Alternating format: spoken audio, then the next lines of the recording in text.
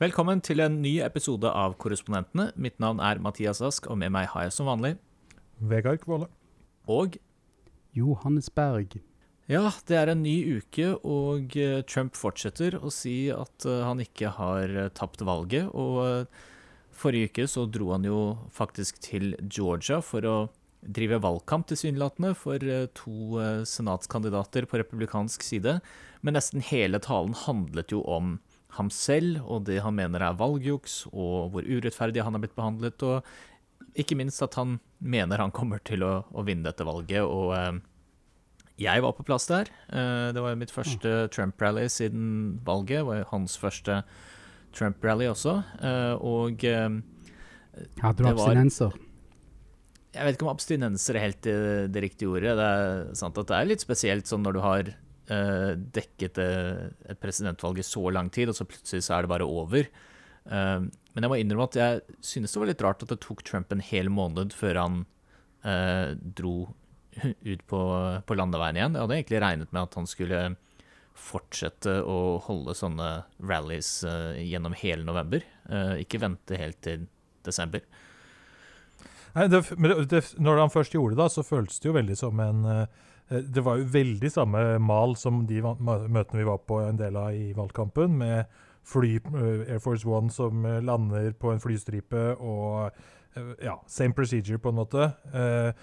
Og nå da selvfølgelig da, med tillegg av alle de der sutringa og klaginga over valgresultatet, og disse anklagene om valgfusk og sånt. Sutring?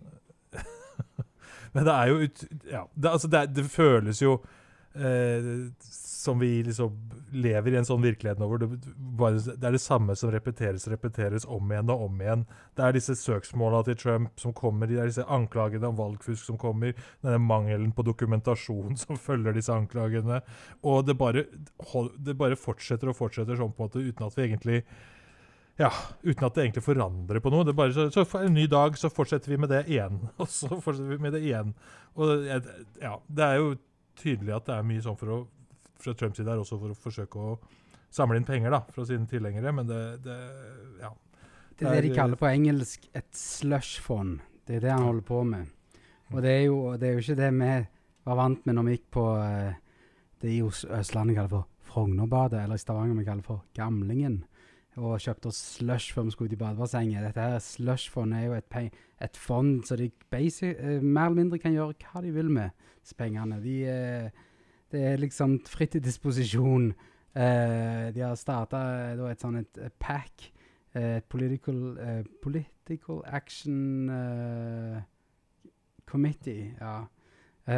Og her liksom mange kandidater i etterkant, de bruker jo ofte pengene på å støtte andre kandidater, de bruker det til å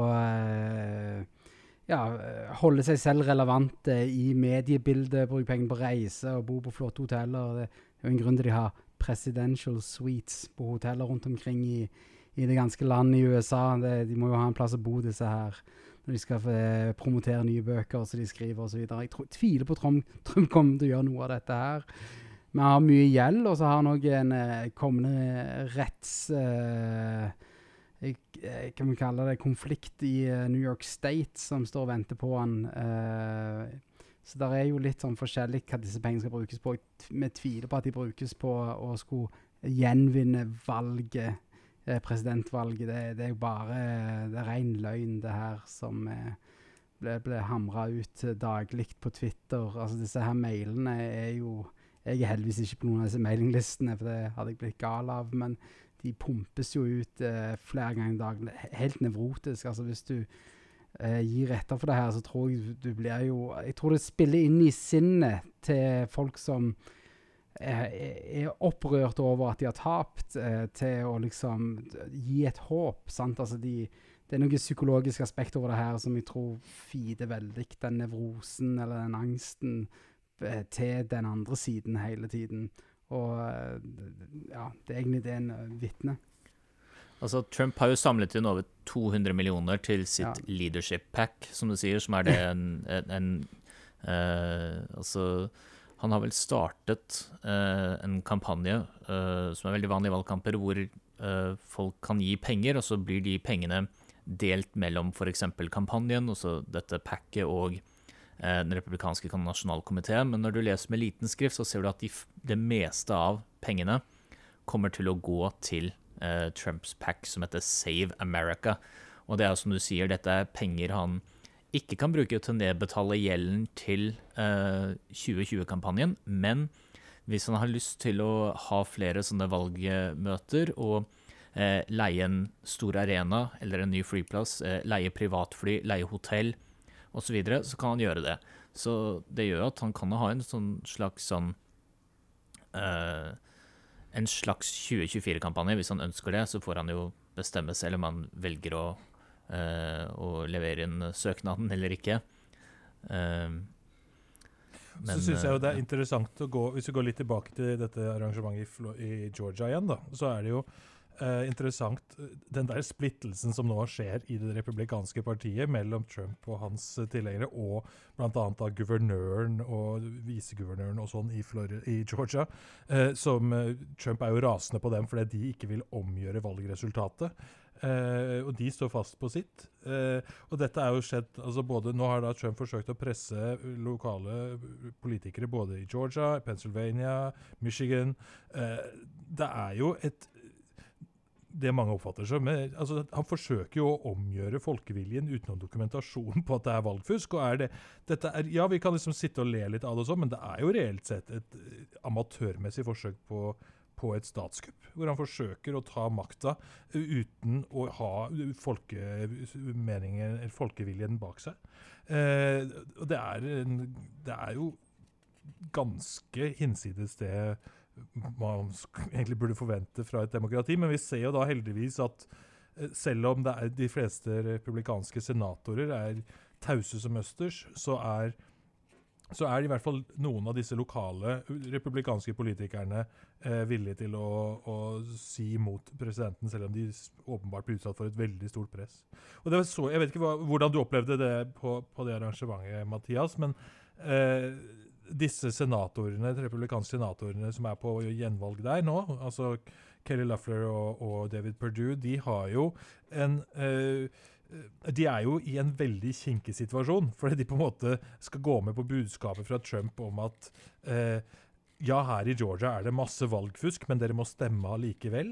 Det et vanskelig budskap å spre til velgerne sine. Vet ikke hvordan du opplevde det, altså du som var der? Nei, jeg var på 2 dager før dette valgmøtet, så var jeg på en sånn Stop the Steal-demonstrasjon utenfor delstatsforsamlingen, og da var jo Rudy Giuliani inne i et av høringsrommene og spredde koronaviruset sitt. Men de 50 eller 100 eller så demonstranter stod utenfor, det var sånn de mest ekstreme Trump-tilhengerne, og det var jo organisert av Steve Bannons gruppe og så videre, og der fant du et par som de trodde på alle konspirasjonsteoriene, og noen var sånn litt usikre på om de skulle stemme. På Trumps valgmøte så var det også kjempemye konspirasjonsteorier. Det veldig interessant å se at mange der nå mener at Fox News for venstrevridde, og de sviktet Trump ved å erklære Arizona for Biden tidlig på valgkvelden, og mange av de har nå gått over til å se på One America News eller Newsmax eller Right Side Broadcasting Network. Men mange av de sa at vi må stemme, for vi kan ikke la demokratene ta over senatet eller få 50-50. Men altså de 2 senatorene, de jo dagen etter det valgmøtet så var det en debatt mellom Kelly Loeffler og hennes motstander Raphael Warnock, og da fikk hun spørsmålet fra en av debattlederne. Dette et ja-nei-spørsmål. Tappte Trump valget? Og hun ville ikke svare på det. Men de befinner seg jo i en fryktelig vanskelig situasjon, fordi Trump har jo tydeligvis så voldsomt grep om republikanske velgere. Det et helt skremmende hvor lojal de til han, altså. Uansett hvor ville disse konspirasjonene blir. Og, altså, han var jo nå i helga, også rett før dette folkemøtet i Georgia, så var han jo i en offentlig krangel med guvernøren, rett og slett, om liksom de drev og twittra mot hverandre. Det kan jo ikke være... Og guvernøren i Arizona også. Ikke sant? Så det kan jo ikke være noen ønskesituasjon for republikanske politikere som på valg dette her. Og det vel sikkert derfor også sånne som Mitch McConnell, senatslederen til republikanerne, så ekstremt stille om dette her. De er vel bare desperate etter å få vunnet dette valget i Georgia, sånn at de kan beholde kontrollen i senatet. Og det det eneste de egentlig bryr seg om akkurat nå. Ja, og så oftest det de som med det øverste ansvaret for valget i hver delstat. Det varierer jo litt hva slags oppgaver de har fra delstat til delstat, men i Georgia så det jo det de kaller for Secretary of State, eller da øverste ansvarlig for valgkontoret, og det en folkevalgt posisjon, og i Georgia så det en republikaner som styrer den, og veldig mange av de som jobber på kontoret republikanere. Og Raffensperger har jo fått trusler. Kona hans har fått, og familien hans har fått trusler. Mange av de som jobber med han på det kontoret, og det var jo en av de som jobbet på det kontoret som het Gabriel Sterling, som holdt en pressekonferanse forrige uke, hvor han gikk ut mot presidenten og sa at nå må dette ta slutt, og du må fordømme alle de som sender oss nå drapstrusler. Og det gjorde han ikke bare fordi de hadde fått trusler, men også fordi en 20-åring som jobbet for Dominion, som et selskap som har levert valgmaskiner til blant annet Georgia. Han hadde fått masse trusler fordi noen hadde filmet han under opptellingen av stemmene og beskyldt han for å prøve å jukse. Og det var helt grunnløse beskyldninger, men det tok ikke lang tid før folk fant ut hvem han var, og sendte trusler til han og familien. Da snakker vi om en 20-åring, altså. Trump gjør jo alt han kan. Det virker som han tror han har alt å tjene på å fyre opp tilhengerne sine så mye som mulig fôre de med disse vanvittige konspirasjonene som ikke har noen rot i virkeligheten. Og åpenbart så vil det alltid være i hvert fall en del av de som faktisk tror på en del av dette her, og så det gjør dem jo da åpenbart sinte, og noen mennesker jo da i stand til å gjøre veldig dumme ting, og det det jo en stor fare for at skjer når man bygger opp et sånt voldsomt raseri og fyrer opp under anklager om sånn som Trump gjør her da, og det jo fullstendig ille at en amerikansk president den som forsøker å rasere landet. Altså det han som forsøker å ødelegge den demokratiske prosessen her. Det han som skaper så mye splid og sinne og aggresjon og sånn, basert på konspirasjoner som ikke har noe rot i virkeligheten, og som i tillegg han bruker effektivt for å fylle sine egne lommer med penger fra sine tilhengere. Det jo det vel vanskelig å overdrive hvor vanvittig det faktisk altså. Nei, det jo ikke til å komme unna at når Biden blir tatt i et som president 20. januar, så kommer en betydelig del av den amerikanske befolkningen til å tro at han har stjålet valget, og at det egentlig Trump som burde stå der og bli tatt i ede for sin andre periode. Og det valget her har vært jevnt. Det ingen grunn til å tro at disse vippestatene tapt for republikanerne i 2024, men resultatet klart. Altså, vi snakker om 10 000 av stemmer i veldig mange vippestater, og de har blitt telt opp på nytt og på nytt og på nytt. Altså, det ikke noe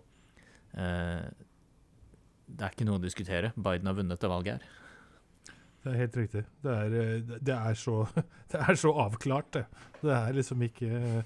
Det har vært omtellinger, og det har vært resertifiseringer, og det har vært, til tross for alle disse anklagene fra Trump-administrasjonen, det vel 50 søksmål de har tapt nå, eller noe sånt.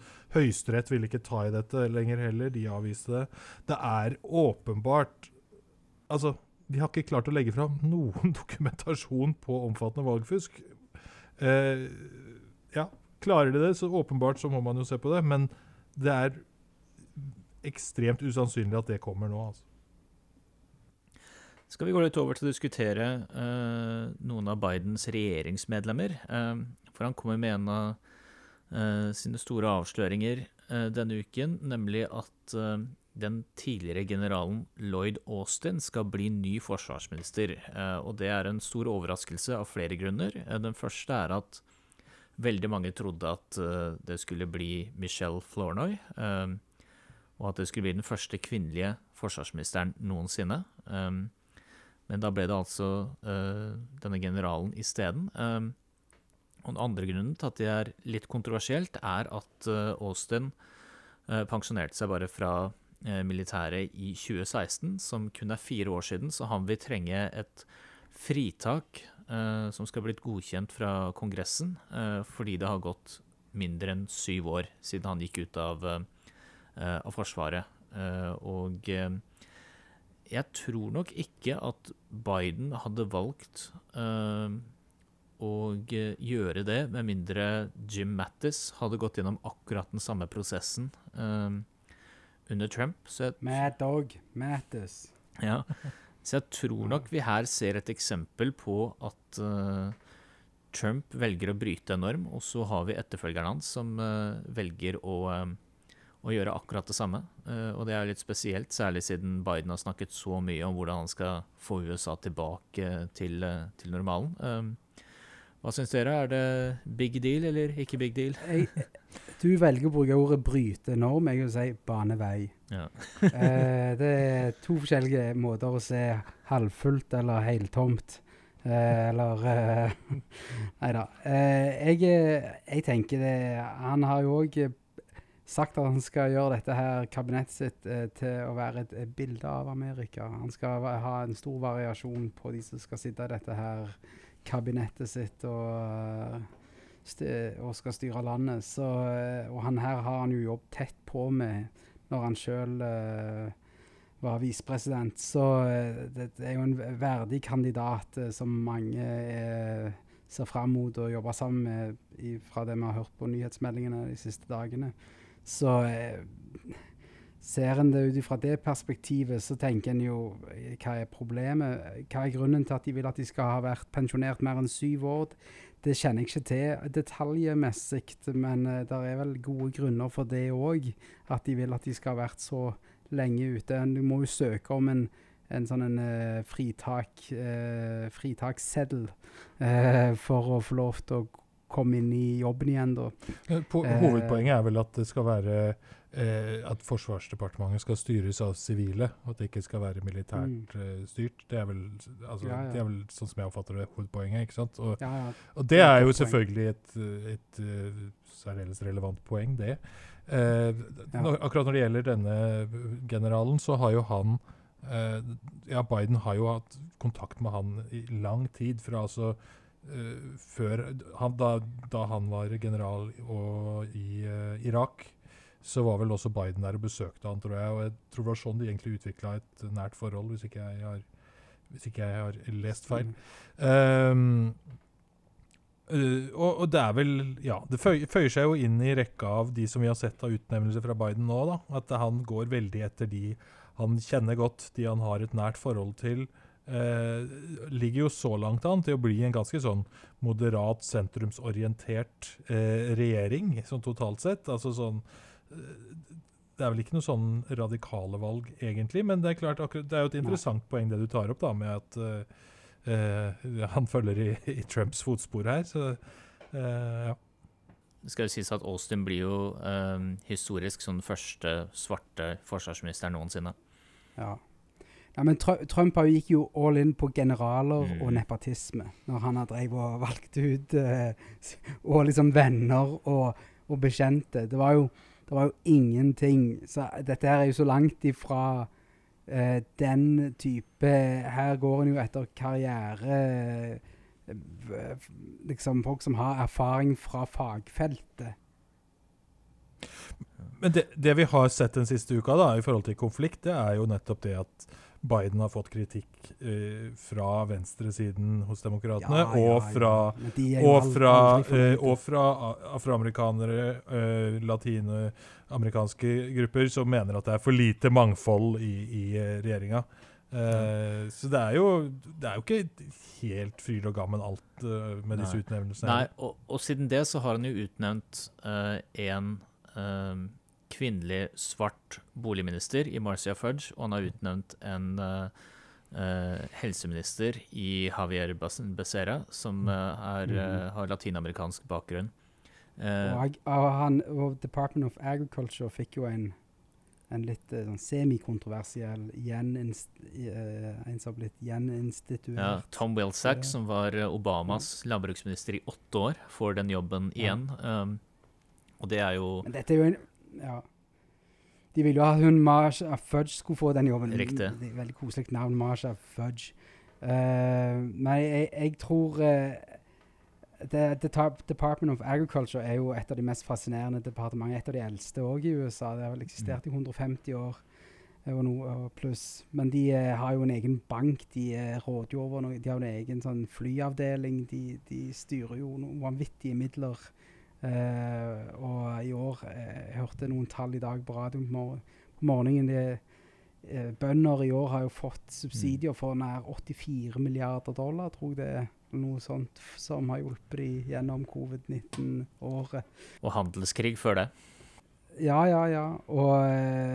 Men så er det jo også noe annet de styrer, er jo også mat ut til folk som trenger det, som ikke har råd til mat. Så det er jo derfor de ville ha hun Fudgen i denne jobben. Som kommer fra Cleveland-distriktet, som hun er jo kongressdame derifra.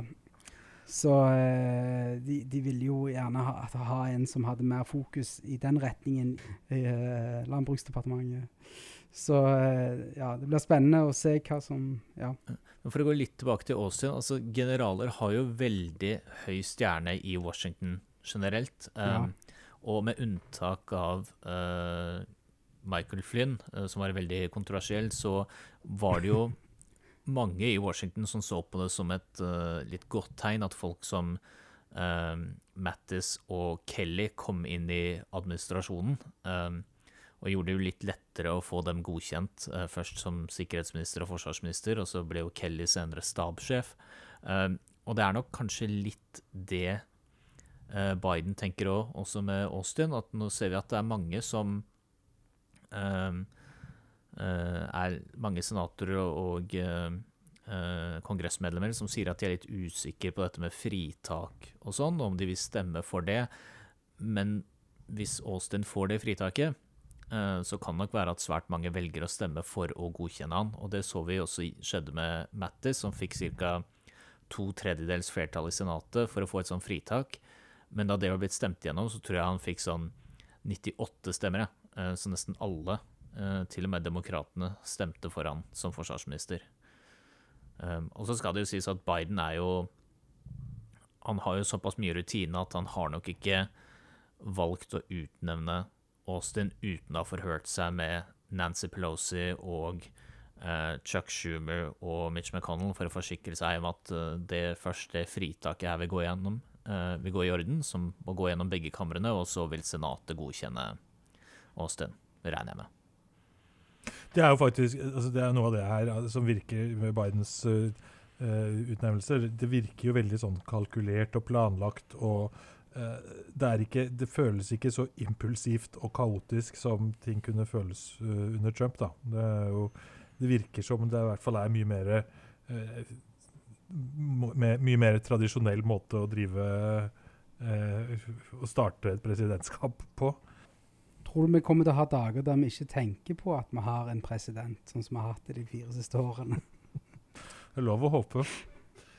Altså det er vel egentlig det Biden har lovet på mange måter, er det ikke det? Gjøre det litt roligere. Være litt kjedeligere, rett og slett. Ja. Men nei, det hadde jo vært fint det, hvis jeg ikke hver dag endte opp i noen samtaler om Trump, på en måte. Jeg føler at jeg har gjort det nå i noen år. Ja. Hvordan er covid-situasjonen i New York nå? Det er vel litt sånn stigende, og litt sånn frykt for at det skal bli ille. Fortsatt så er det jo... Ille? Ille, ja. Det er det sånn man sier i Fredrikstad. Ja, det blir ille. Det blir ille, ja. Men foreløpig så er jo fortsatt restauranter, åpne som de har vært de siste par månedene, og Ja. skolene vel åpne igjen, ja. Det Blasio truer vel med å stenge restauranten igjen, eller i hvert fall for innendørsservering, hvis tallene fortsetter å gå oppover. Det Blasio. Ja. Hvor lenge skal han være i jobben? Hvor lenge har han jobb? 1 år til, tipper jeg. Er det ikke det? Det er ikke kvitteplass. Det er jo mange som, nå snakkes det jo om at kanskje Andrew Yang vil slenge seg inn i kampen om å bli ordfører. Interessant. Ja. Og Vi så jo, de Blasio prøvde jo også å kaste seg inn i kampen om å bli president. Det gikk jo ikke helt veien. det gikk bedre for Andrew Yang enn for Bill de Blasio. Det gjorde det. Mye bedre. Ja, men spørsmålet er folk leie av outside-kandidater, eller er det mer, orker folk det igjen? Eller vil de ha folk som har jobbet seg opp i systemet? Nå har vi prøvd liksom helt ytterst enden av outside-kandidat. Er vi utmattet? Var dette noe vi ville ha? Men nå er det i hvert fall sånn i New York da, altså, nå er det virkelig blitt litt vinter her. I dag er det snø og greier. Så det spørs jo om, altså med tanke på sånn uteserveringer og sånn, så er det jo mindre og mindre liksom vært i det også, for å si det sånn. Har du ikke sånn varmeovner? Jo, det er det jo mange som har begynt med da, å pakke inn disse uteserveringene med Tepper og ulltepper. Ja, varmeovner og tak og vegger, og enkelte steder så er det jo nesten som om det ser ut som man sitter innendørs og spiser. Men her nede, så nå er det 26 grader her jeg er i solbeltet. Men det varer ikke, det svinger her nede. Det er jo global oppvarming, så temperaturen går ned. Så går han opp igjen, så går han ned. Så det er jo ikke lett å si. Men det her var kaldt her forrige uke. Denne uka så er det men dere har jo også denne, vi snakket jo om det i forrige uke, men denne ordføreren i Austin som ja, vet du hva, jeg snakket litt med naboer om dette her. Ja. For det, greia var, bare for å forklare, så han har altså vært ute og farta og reist mens han har oppfordret alle til å være hjemme. Ja, jeg fikk litt inputs. Ja. Han fløy privat. Hva er problemet? Jeg skjønner, hvis det er 26 grader borte hos deg nå, Johannes, hva søren skal han til Mexico på ferie og gjøre da? Man trenger ikke dra på ferie når det er 26 grader. Alt er bedre i Mexico. De har bedre healthcare-system. De har bedre tacos. Bedre korona. Bedre korona. De har bedre tecate. De har bedre margarita. Nei, altså, det er et godt spørsmål, men du må bare huske det. De rike folk har ikke middelklasseproblemer. De tenker ikke som folk gjør i middelklassen. De kan sette seg på en privatjet, reise til en privat flyplass, sette seg i en bil. De har minimal eksponering. De kan gjøre ting veldig trygt hele veien. Men som folkevalgt politiker så er det en ganske klønte ting å gjøre. Ja. Dere må se vekk fra det optiske. Se på det praktiske her. Se ut ifra hva du kan gjøre med penger. Ja, for du betalte som spinndoktor for denne ordføreren, Johannes? Er det... Nei. Jeg er ikke... Nei. Jeg diskuterte dette med en nabo. Jeg spurte bare... Dette var det jeg fikk tilbake i svar. Jeg er ikke spinndoktor. Dette her var focus group med 2 personer. Og da fikk jeg dette her svaret. Og dette er ikke folk som vil noen gang stemme på en republikaner, men det var sånn, ja, reiste han hei privat? Ja, hva er forskjellen på det å sette seg inn i? Altså, risikoen er jo like mye som å gå på Costco eller å gå på butikken. Og altså, er det noen som har covid der, så kan du liksom få det av flyvertinnen, den ene personen liksom som er der da. Men sier alle tester seg hele veien, så gjør du jo... Men ser du fra moralsynspunkt og at du skal være forbilde? Nei, du må være hjemme til juli. Du har ikke lov til å gjøre noen ting. Livet ditt skal være kjedelig frem til da. Det er det eneste riktige. Skal du gjøre alt riktig. Men når igjen er du rik, og du kan gjøre hva du vil, så må du egentlig bare slutte å poste og fortelle om noe. Du må leve helt hemmelig frem til juni-juli. Det er moralen i dette her. Men i en tid hvor så mange prøver å for eksempel holde seg hjemme fra Thanksgiving-feiring, og mange planlegger nå jul uten familien, så ser det veldig dårlig ut når du setter deg på privatfly til Mexico, altså. Ja, det hadde jeg også gjort. Hadde jeg hatt privatflytilgang, hadde jeg flyttet til Hawaii hver dag. Men tror du det hadde funket hvis du også samtidig var ordfører i Austin? Ja. Jeg hadde aldri vært ordfører i Austin. Jeg hadde bare vært veldig rik med privatfly. Hvorfor ville jeg vært ordfører i Austin? Hvorfor ville jeg vært en politisk person? Det jo helt meningsløst. Hvor har han ordføreren fått et privatfly fra? Altså, det byens eget fly, eller han så rik at han bare kan... Nå spør du om ting som jeg virkelig ikke vet noen ting om, så det kan jeg ikke sitte der og spekulere i. Hvis du skal forsvare bruken av privatflyet, synes du skal vite hvor det kommer fra. Ja, altså, jeg har jobbet for lenge i finansnyheter, så jeg nok litt lett for å få på glid å snakke om. Jeg har sittet litt for mye i selskap med milliardærer og millionærer til å kanskje at det sitter litt sånn i ja, jeg forstår. Men jeg jo helt enig at dette jo helt galskap, for all del. Men du er rik, du har ikke de problemene som føydaler har. Neida. Nei, jeg tenker vi kan runde av der for i dag. Tusen takk for at dere var med. Vi skal kose oss her i snøen i New York, mens du, Johannes, får fortsette å kose deg i 26 grader og sol. Og takk til alle dere som hørte på der ute, og vi snakkes igjen neste uke.